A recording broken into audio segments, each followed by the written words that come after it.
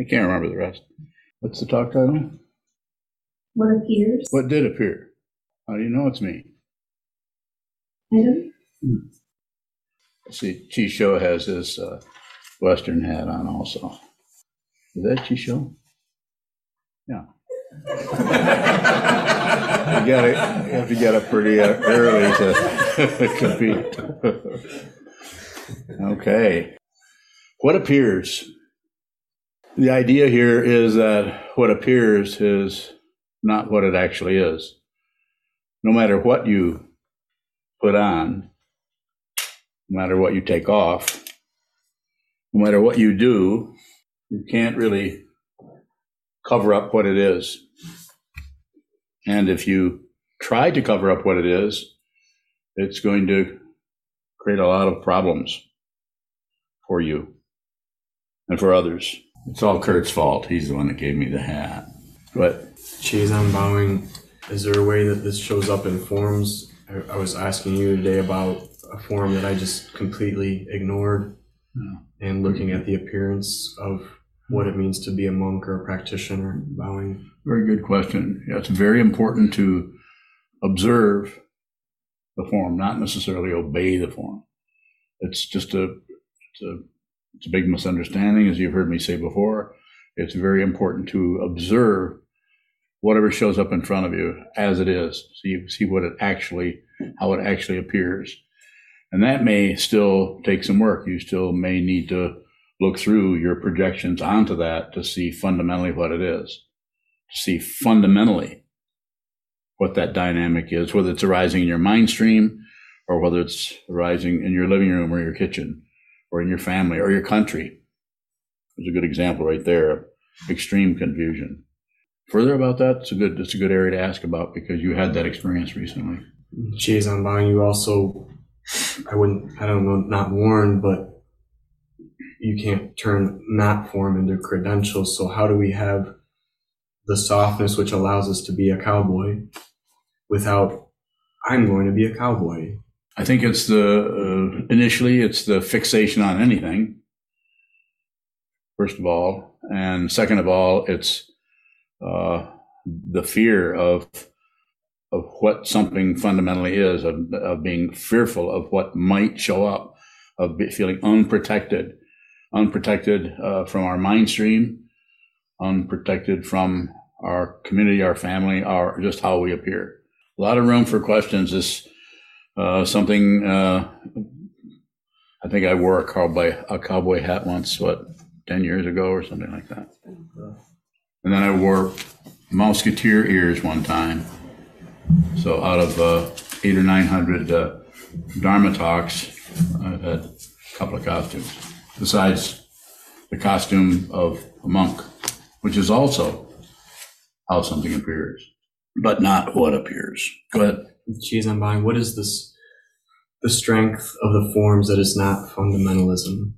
Bowing. When one greets the form or meets the form or sees the form as it is, rather than trying to twist the form into another shape, either to make it do something else or condemn it and get rid of it based on one's previous ideas or standards about it.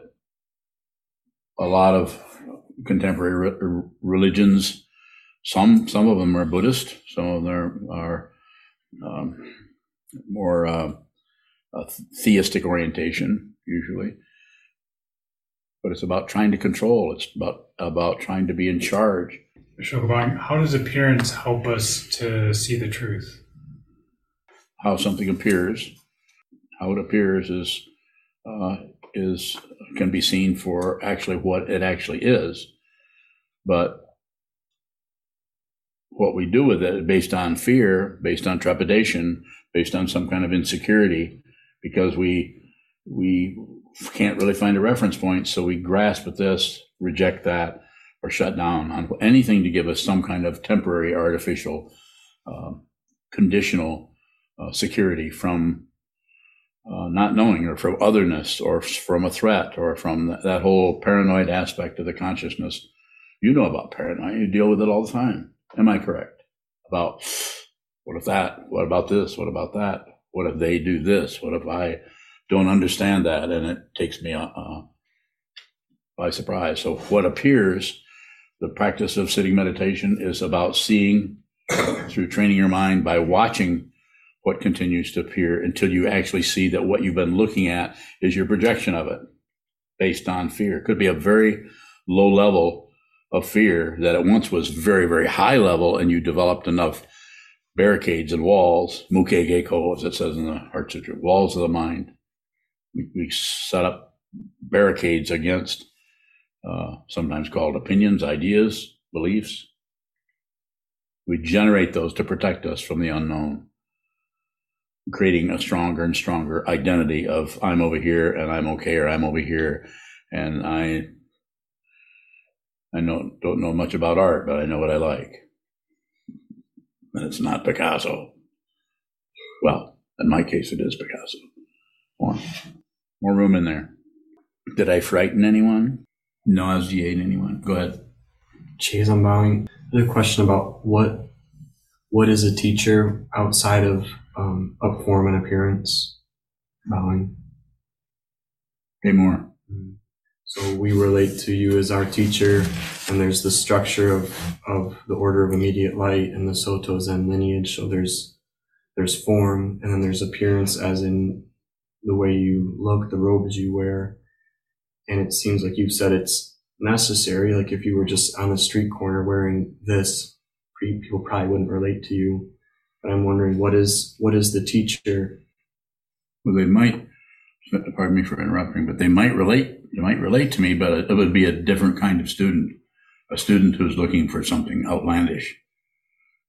That's actually how I was able to have access to Chogyam Trungpa Rinpoche, because he didn't look like a monk. He looked like somebody in a golf shirt smoking cigarettes.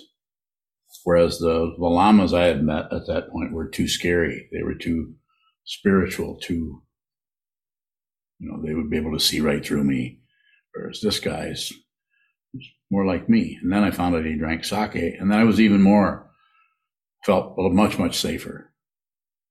Big mistake. Feeling safe, that is. It was not safe. Or, is there something occurring that functions beneath the form and appearance?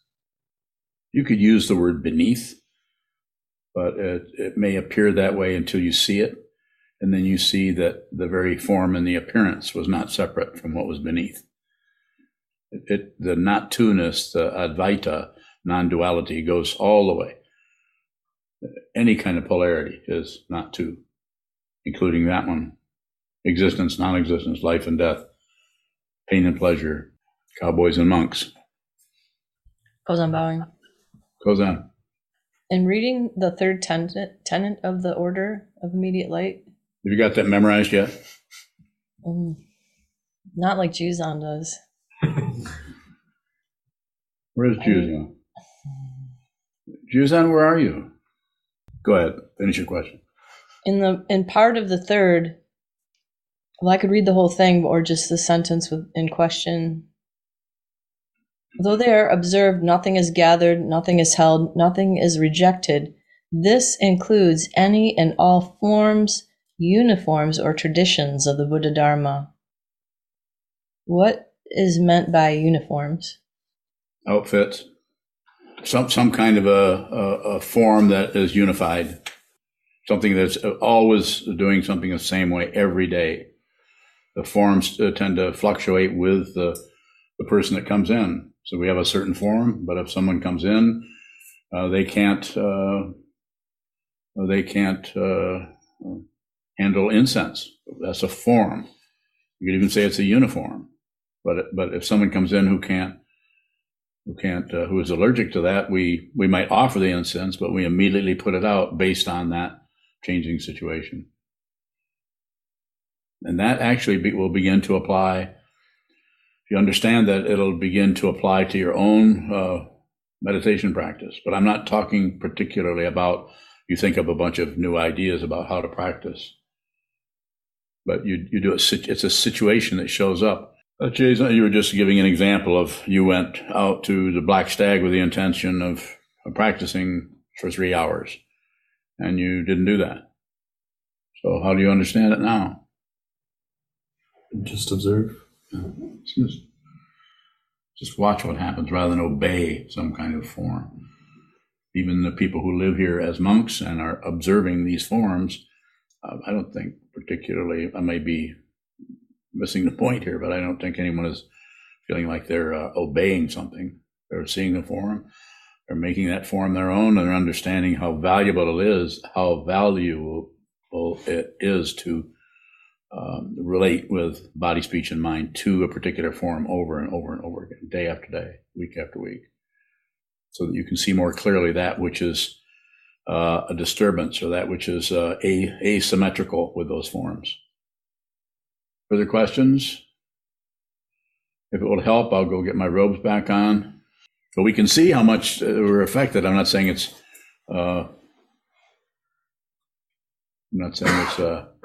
destroying anything or particularly that way, but I just had to do that as soon as I found out that Rushin was going to attend. Just kidding. Geez, I'm bowing. Does it feel any different for you to sit in front of us without your Raksu on? Sure, it does, but not much. I still feel foolish.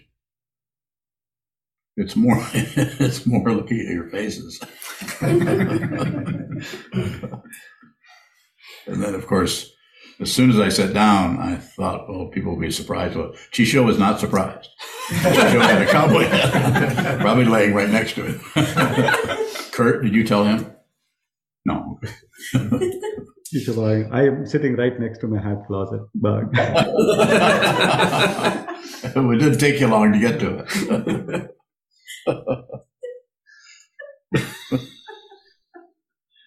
Kevin Bowing. Yes, sir. How do we work with when we become aware that others are projecting a certain personage upon us that doesn't seem to resonate? How do we work with another person's view of who they think we are? Bowing. Very, very wonderful question, really. Just receive, and it would be situational, dependent upon that person. On the ongoing, this is very common with parents to do that to their children as the child is growing up and becoming their own personality dynamic or whatever, and maybe even trying to get free of the parents. The parents tend to project more heavily. Not always. But I would say just to responding in a general way to what you're asking about, not much. Just receive, just that you know that someone is doing that is powerful awareness. Because then that helps you understand what the positionality is of that person and might even give you some glimpse of what you're doing to them. Because you are probably doing that to some extent to them. But I say, as you've heard me say 500 times, it's not about getting rid of anything. Don't get rid of anything. Watch what moves. Watch what comes and goes and comes and goes. And don't interfere unless you have to, unless you have to step into it. Just watch the movement. And this is what Jaison's saying. You went out with the intention of practicing. You practiced for an hour. You practiced a mantra, chanting for an hour, 30 verses. And then, the way I'm understanding you, the assumption was you would probably meditate for a couple of hours. And is that it? And you didn't. All you did is wander around inside the house. Anything else? Drink some bubbly water. You didn't tell me that.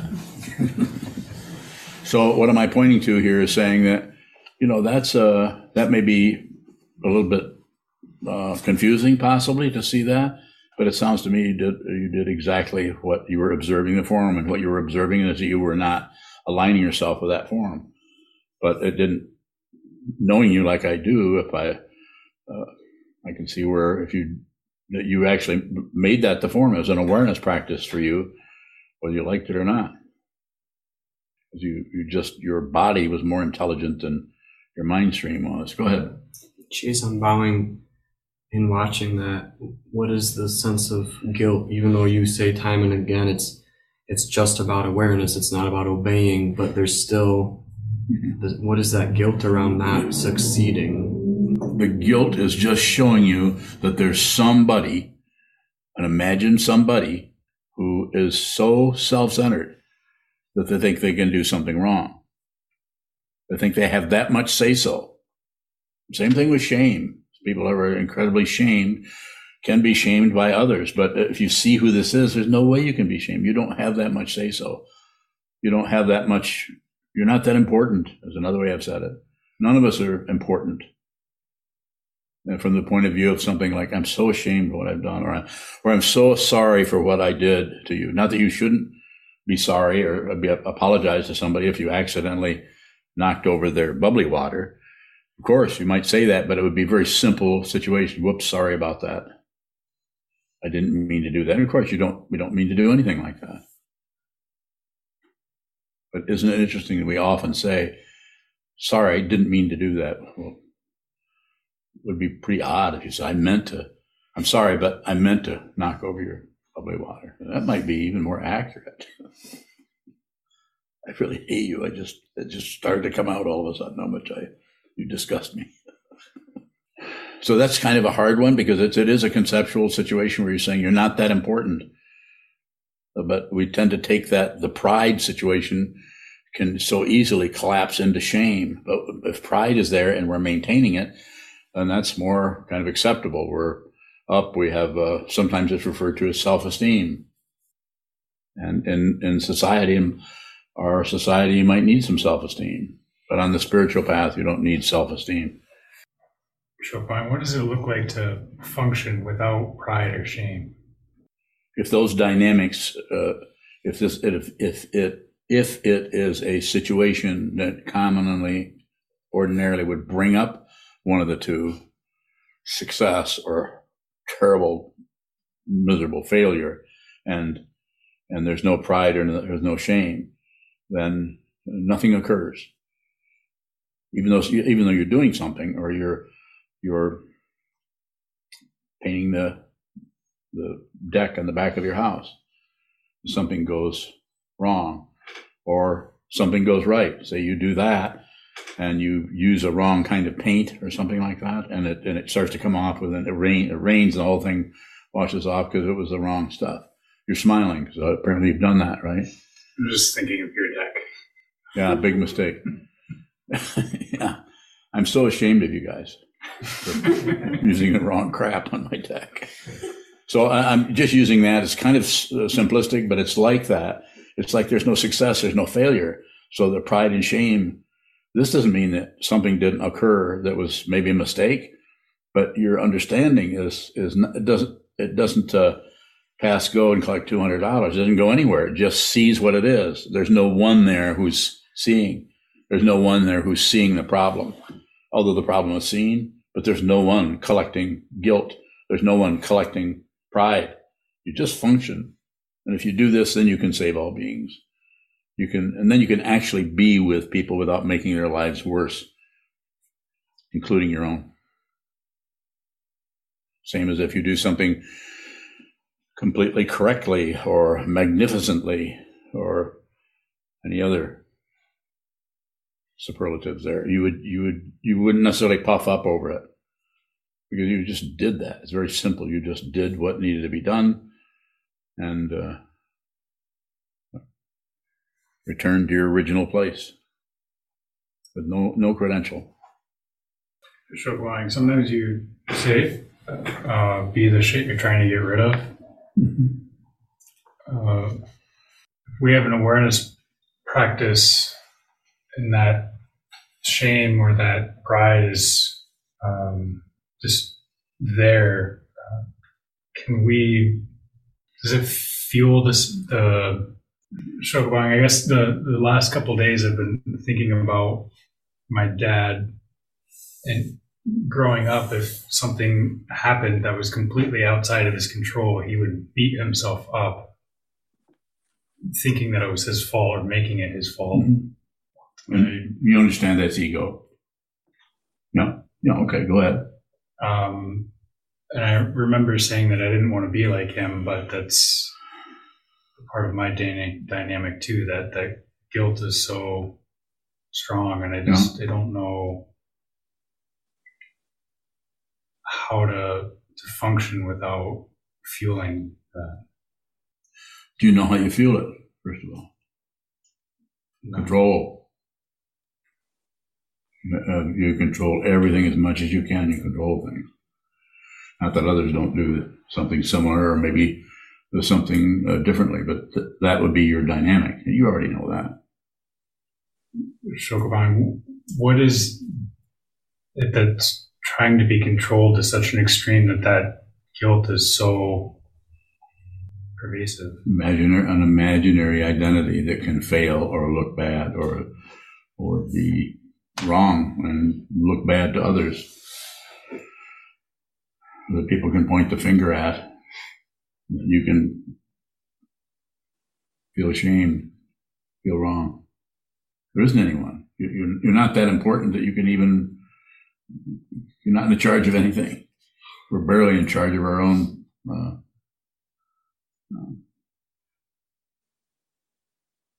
meals. We're so conditioned by otherness.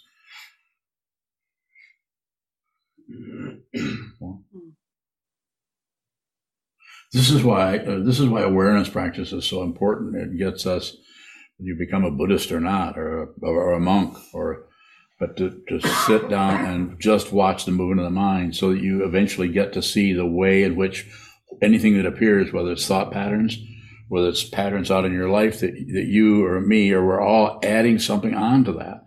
We're actually covering up the very pristine nature of every moment. Anything that is arising has never happened before. It's completely unique and new. Christine Bowing. Christine.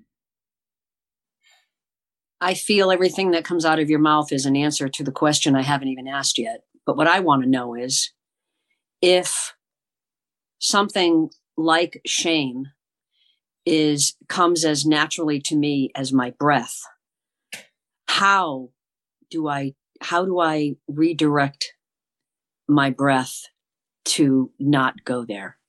Don't worry about going there.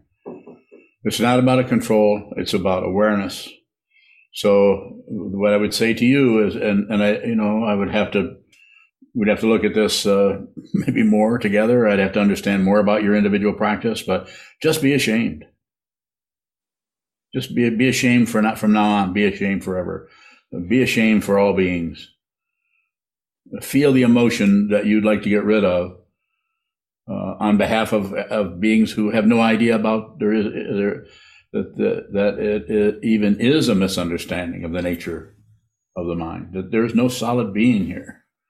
And shame will continue to feel like, yes, I'm the one who's ashamed. I'm the one who's wrong. I'm never going to get this right. Other people seem to do okay, but I am just full of shame. Or some people are just full of dread, or they're full of remorse, or they're full of,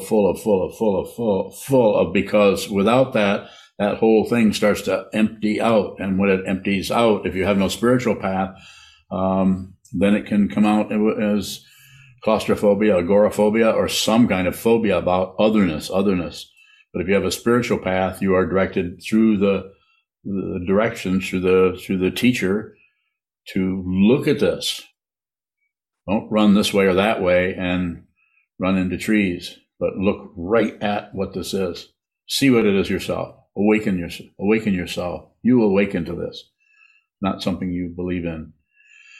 So I would just say, look at the shame, look at the texture of the shame, include that. Just like you say, it's like your breath.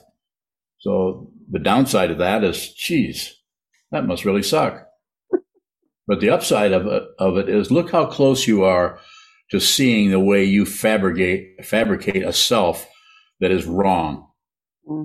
That's just as difficult or challenging or false as someone who fabricates a self that is always right and always shining and always and perfect. And no matter what they do, they have a reason why they did it. Well, I did that because look what she did. Of course I'm going to do that. This happens or that happens. And they always have, no matter what happens, they always have a little backup, usually conceptual, emotional, whatever, that says, not my fault. I'm doing my best. Can't you see I'm doing everything I need to do? And then this all fell apart, but it wasn't me. Whereas someone in your dynamic might say, as soon as something falls apart, even though it's down the street and around the block, you're immediately thinking how you could have, if you just had helped them. It's your fault that everything came apart. And of course, I'm using those extremes, but it's like that. There is no solid being. Go ahead.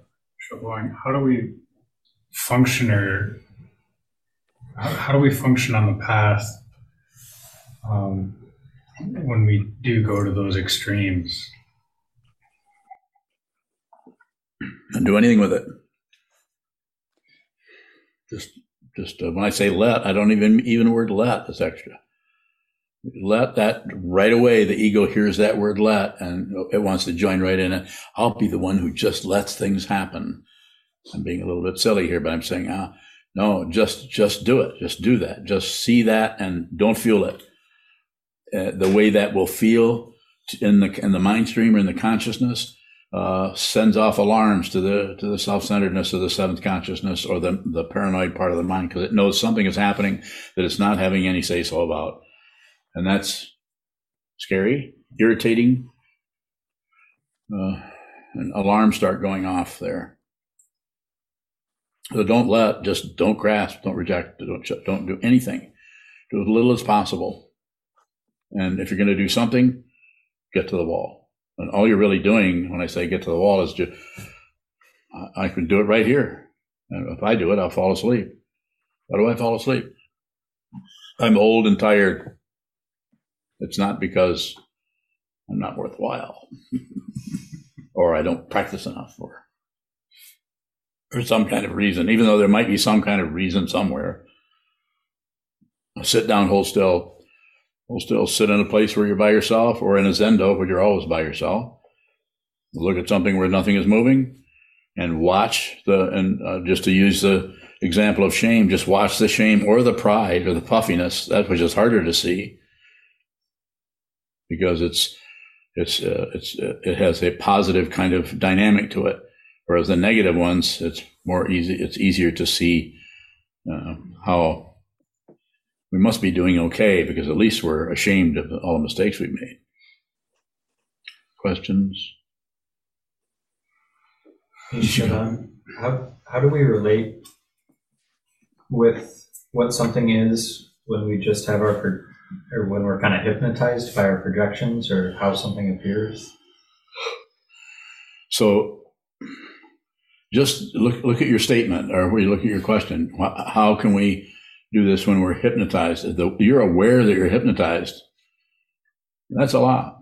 Where you have an awareness that you have just been entrained by something and bought into something that just wasn't the case, but there was some kind of immediate situation you were in where you believed it, or you went in there.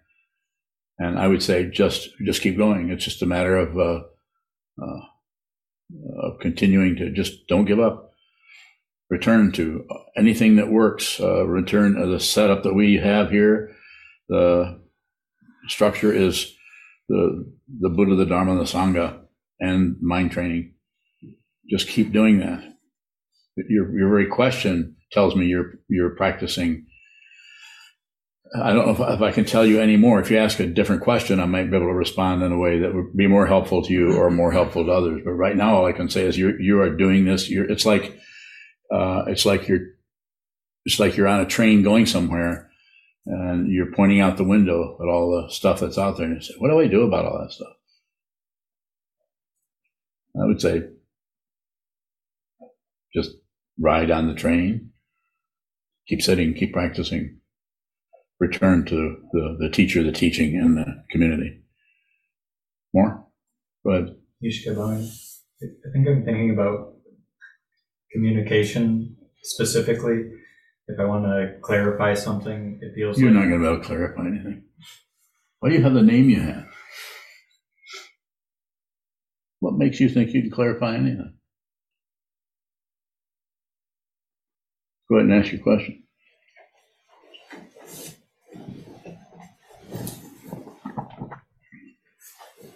I feel like if I go into communication with a projection, I might see that, but then I'm confused and don't know how to proceed with the communication because it brings up another projection.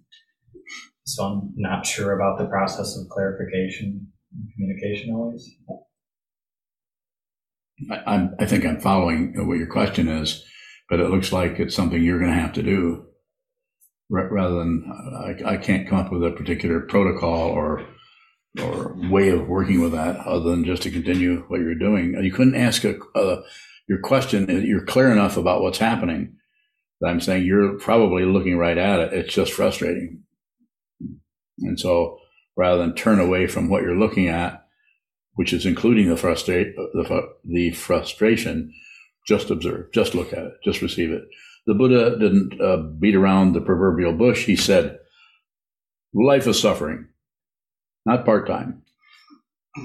This also he didn't say full-time, but he said that life is suffering. And for some people, it is full-time just because of the whole dynamic that they're in.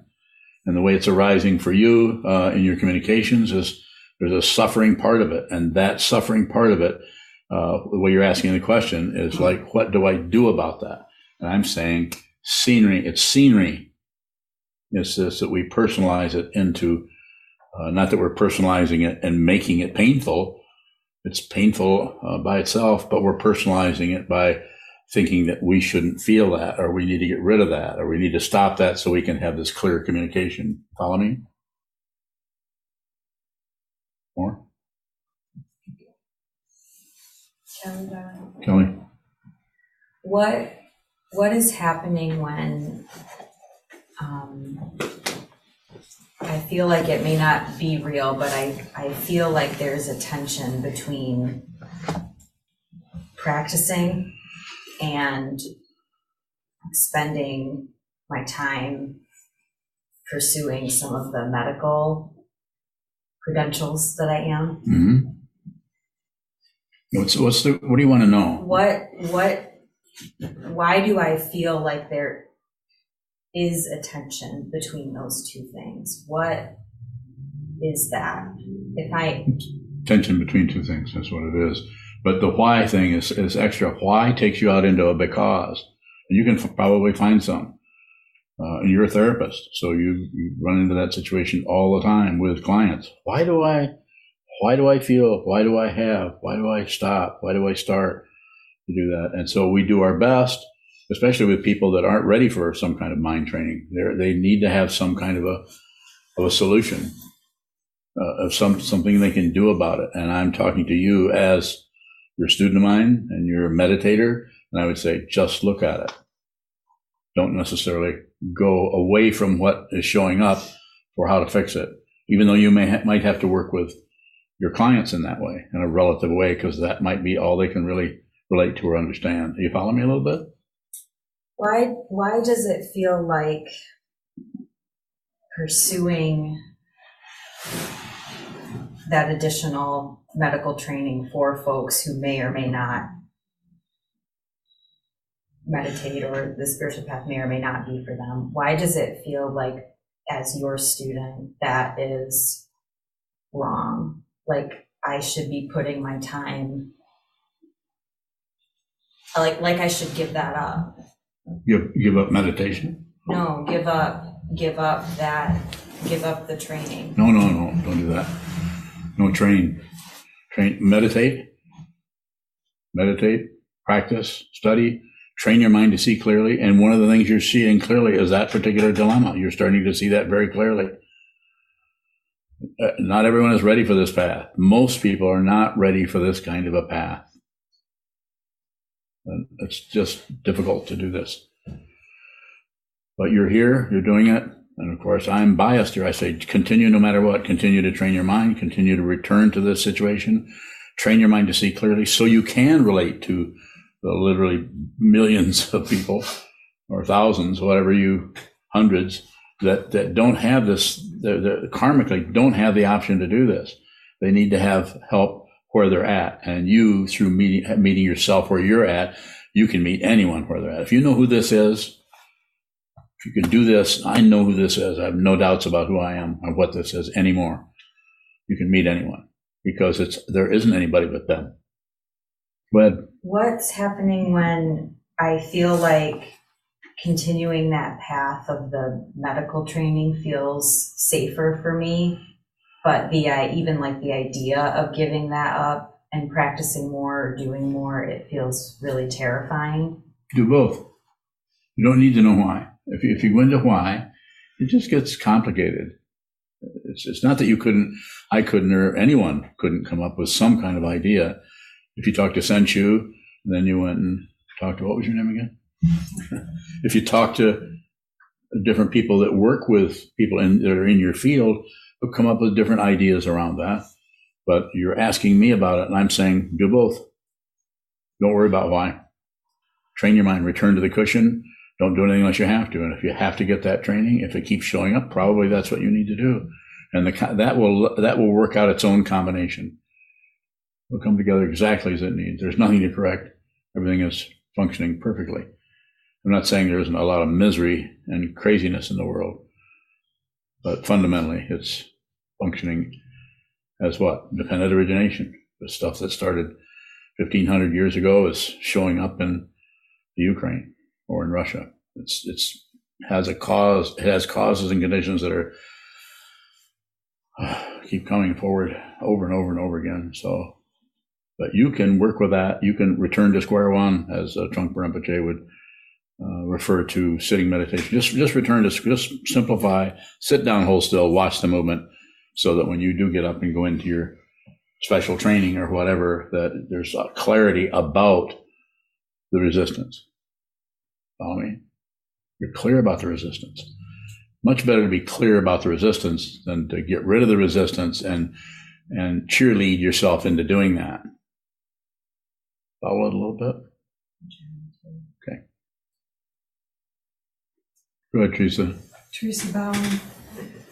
When I saw you come in with the cowboy hat and the shades, Yeah.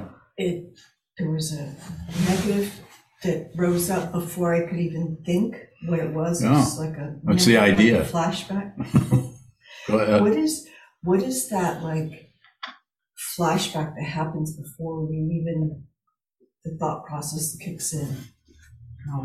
It's just the way the mind works. The mind, especially if there's fear-based or hope and fear or any of that has not been seen through, then as soon as you see anything, what's the common way of saying it? We jump to a conclusion.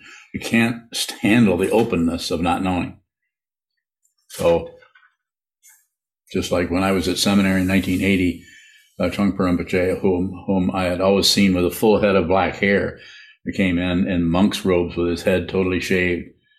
And everyone was saying, oh, who's this visiting monk coming in? And it was our teacher. And they did a processional kind of thing up to the front of hundreds of people.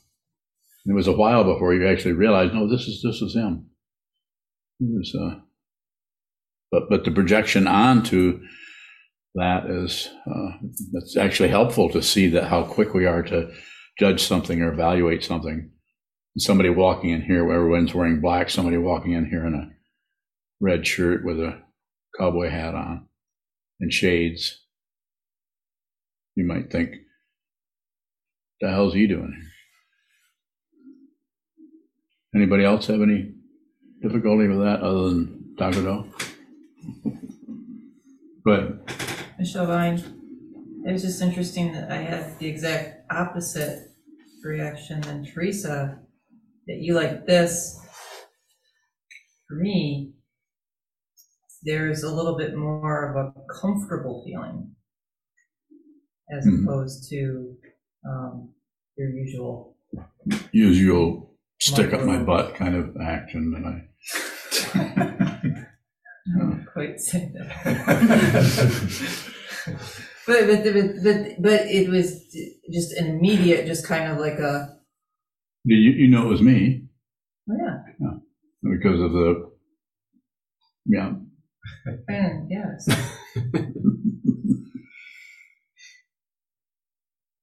Any other comments on that kind of reaction? I think what Teresa's pointing out, and Michelle too, is that we look at something and we immediately move into, oh, this is kind of disturbing, or we move into, oh, this is more comfortable. So and it shows right here in this Zendo. It shows how many different ways this can show up. I notice who laughs and who doesn't. Just like if I tell a joke, you can imagine how upset I get when I tell a joke and no one laughs. And then you should say, you tell jokes? Question? Anyone else in here? Anyone on Zoom have a joke or a? Terry Bowling. Go ahead, Terry. Probably is a joke. So my question is, just using shame as an example, how do you work with when that flash happens? Like, well, of course that's true. Like with the belief system itself, if I didn't do this or I did do this, of course that I would feel that shame would be there, or whatever the emotion associated with what's going on. What? I'm not sure what your question is. So how do you work with the belief system that shows up that appears so real and correct about it? Well, you just by the way you asked the question, you already see it's a system, and it's a system of beliefs or ideas of right and wrong, and we're all have been downloaded into this society with certain kinds of structures and so on. So we realize that these are just invented; they're made up. It's not that a belief or something can't be accurate in the sense of it functions in a certain way to protect us or to protect children or protect. It's not that it doesn't have a relative structure to it. It does. It's when we clamp down on it and we torture ourselves and torture others who are not paying attention to that in the way that we think they should, and so on. We set up standards. Society sets up standards, sets up rules and laws and so on. Believing that those things are correct and other things are incorrect.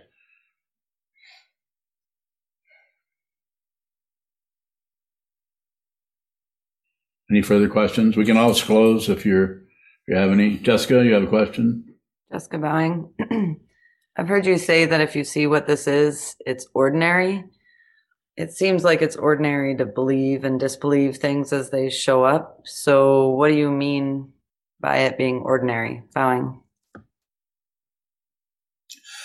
It's difficult because of the way you described your idea of ordinary. I'm just saying there's nothing special going on anymore. There's nothing hidden. It doesn't mean that you know what's down a dark alley or what's down in a tunnel underground. It doesn't mean that you have that relative kind of knowledge, but your fundamental understanding has been clarified. So therefore, since there's nothing special, then we just function that way. So there's nothing hidden from you anymore. And things get hidden based on fear. We cover them up. We're afraid of the unknown. So we form an opinion around it, or we just ignore it, either passion or aggression. If those don't work, then we just shut it off or distract ourselves from it. And you can distract yourself into a belief in something else that will cover that whole thing up. Even scientists who claim to be extremely objective, one I'm thinking of, and I don't want to pick on him too much because he's passed away, but Carl Sagan, a very famous scientist who you would think, well, he's a scientist, then he's going to look at the facts. No, not quite. Before he even investigated some ancient way of understanding that is commonly called astrology, which is just the study of cycles. He actually just shut down on it. I can't quote him or anything, but there was no, I think when he was asked about it, he just poo-pooed the whole thing. Just instead of actually being a little scientific about it and taking a look at what is this, or what is the I Ching, or what is what are tarot? Why do tarot cards seem to give the impression of knowing something that we don't have a common access to? So clamping down on something like that, even though when someone is a scientist and is supposed to be objective, they still have their dark alleys. They don't want to go down there. They might have to look closely at a different understanding than what they're used to. Choo-choo. Question from Isaac. Go ahead, Isaac. Is there some importance or form with monks and their shaved heads? What is that? Maybe, I don't know. There's probably a lot of information. It's called, was it tonsure? And it happens in monastic traditions, not in just in Buddhism, but everywhere else. Something about, I think it's the signification is there that you're giving up the worldly life or materialism. Takado, do you know more about that? All right. Very rare for my son to agree with me. But yeah, just so it's symbolic. There's probably a lot of information in there. I mean, I think it was the Catholic monks would shave a little circle in the back of their heads. The tonsure, like the crown of thorns. The crown. Oh, that's what that was. And then what is does anyone know what the in Judaism they were a yarmulke? Yeah. Is that what it's called? And does anyone know the history of that or what that's about? So is there something else, Isaac, that you wanted to understand about that, or something you wanted to know that perhaps I could respond to or somebody could? It's symbolic. You come in just like sewing robes. It's symbolic of sewing a garment so that you can disconnect on some way from the worldly life, the life of the 8 worldly dharmas of gain and loss, pain and pleasure, success and failure, all of those things where we want something, we want that, and we want to stop that and get more of this. Materialism, it's commonly called. As a monk, the idea there is to change your attitude about how you're living and dedicate your life to others, to helping others, save all beings. Choo-choo. Question from Adriana. Adriana. When I haven't meditated in a while, it feels like there is a lot of noise in my head. When I sit to meditate, however, it turns out there's not that much there. What is that feeling? You pretty much described it. Just a contrast between sitting and holding still, and things, if you do enough of it, things tend to die down. But that's temporary. Eventually, the boundary between the sitting practice of meditation, shikantaza, shamatha vipassana, shini and laktung, or however you want to, any of the other practices, the boundary between those, the contrast between those two go away. They're not different. Whether you're meditating or whether you're in the kitchen making a sandwich or talking with the next door neighbor, everything is arising as forms, which you're not grasping, rejecting, not doing anything with it. Might look like it. Choo-choo bowing. Is how something appears. Is that hiding something? Probably. Something appears a particular way. So there's some kind of a showing up. Like I'm showing up as a clown. So I'm showing up in a because it's how something appears. But what is actually appearing here, as far as I'm concerned, is a Dharma teacher, no matter what I'm wearing. So but that doesn't mean that I can go downtown, sit on the corner, and teach the Dharma necessarily. I'm not saying that hasn't been done. I think you've also said we don't have to look for the depth. We can just look at the surface of something. The surface is the depth. So is the appearance the same as what it's hiding? Yeah. What is your Dharma name? Pure appearance? Pure appearance. Why do you think you have that name? I have no idea. That's why you have it. Yeah, what is pure appearance?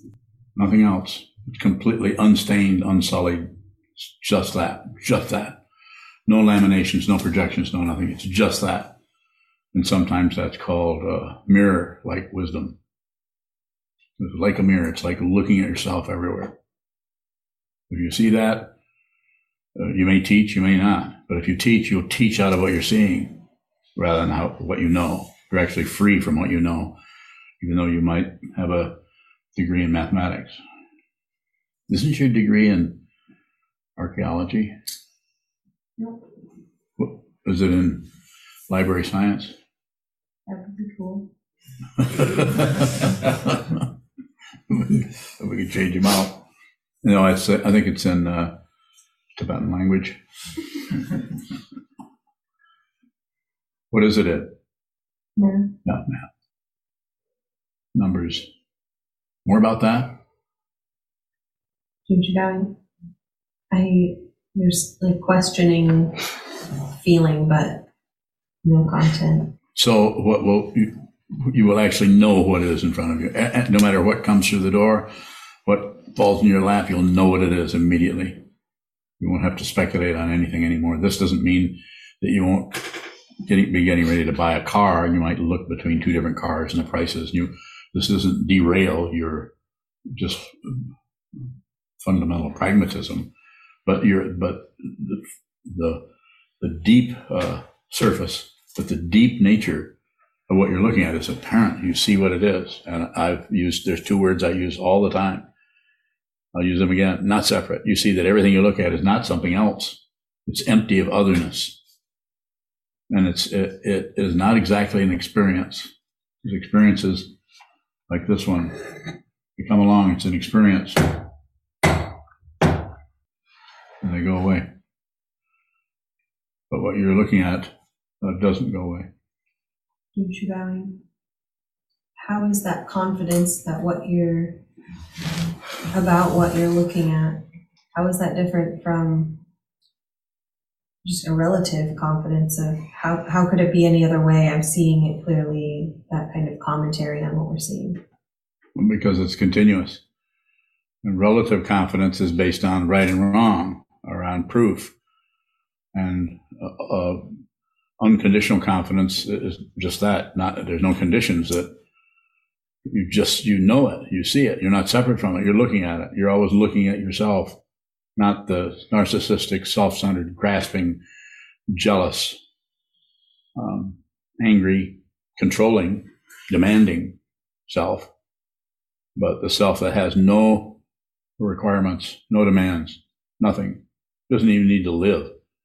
It isn't even actually a form anymore. It's not a living form anymore. How do we see that confidence in the midst of just totally believing what we're seeing? So when you're making a statement, you realize that you're believing what you see. Just continue to look at not only what you see, but that you believe it. That there is a grasping and a believing something is covering it up. If something happens, it comes up and it's might look like its entirety, but it's coming up in parts, and you believe it because if it comes up in its entirety, you'll see what it is, and you're not separate from it. So it comes up in parts, so we tend to believe something is over here or over there. We grasp, we clutch onto it out of fear of the unknown or out of grasping or greed for what we want. And since you're able to describe it with your question, I would say just continue to look, continue to return to the wall, continue to return to the teacher, return to the Dharma, return to what we study every day in this monastery, and return to the community, which is you. This is a spiritual community. You live here. And anybody you talk to that is here or lives here, their intention on some level, more maybe some than others, is to see the truth, see what this is, using these ancient wisdom teachings, which aren't about believing in anything. Final question, if there is one. Chisho. Chishoing. For a person who has seen through the duality, not two, what arises for them, or anything arises at all for them? Bhavin? Everything arises. All the confusion, all the clarity, everything arises. There's no longer picking and choosing happening there, unless what is arising starts to pick you, which that can happen too. But since there's when I say you, your body-mind complex can get involved in something without you actually wanting to do that or going that direction. But it's very specific to the karma of that person, to the causes and conditions that are still arising within that one who is seeing their true nature. When they're seeing their true nature, they're seeing your true nature too. They're seeing everything all at once, past and future, shrink into just this, and even this is questionable. When I say it's questionable, I'm just saying there's no attachment to it. So this is why if you took 15, 20 people or whatever who seemed to or taught or talked in such a way that it looked like they were Dharma teachers, they would show up so many different ways. And sometimes it's called crazy wisdom because it manifests as the very difficulty or confusion or even neurosis that was originally the case with that situation, that person. That starts to show up as wisdom. So therefore, one teacher may be very calm and cool, easy to handle, easy to be around. Another teacher may be somebody who can't even find them. They're a teacher, but somehow they're, as Kobun Chino was, he was hard to, at least it was for me. He was always hiding somewhere. Didn't he hide quite a bit, Pakudo? No. See, agreed with me. So, and he's correct. He didn't for him, but he did for me. He was very, very nice to most people. Wulong bowing. Wulong. You mentioned all at once. You've mentioned all at once in the past as well. What is all at once without multiplicity? It's just a way of talking about it. We have words, and the words are concepts, and they're languages. Just going from one language to the next and seeing the different way sound is moved this way or that way, in order to convey the same idea, the same concept. So it's all at once. So that very word, all at once, is also, it's a way of addressing people and their tendency to cling onto past and future and the linear quality that seems to be time, that we're kind of moving through time, and doesn't seem to be the case. All at once. Everything all at once. As Kobun translating the Heart Sutra, falling apart, but nothing to do. Everything all at once. But even that's extra language. What is extra? Saying that there's a once. Very good. Thank you. May the merit of this penetrate into all places, so that we and every sentient being together can realize the Buddha's way. Jiho San Shi Shifu Shison Musa Moko Sa Moko Daoromi. The 10 directions, the 3 worlds, all Buddhas, all venerable ones, Bodhisattvas, Mahasattvas, the great Prajna Paramita.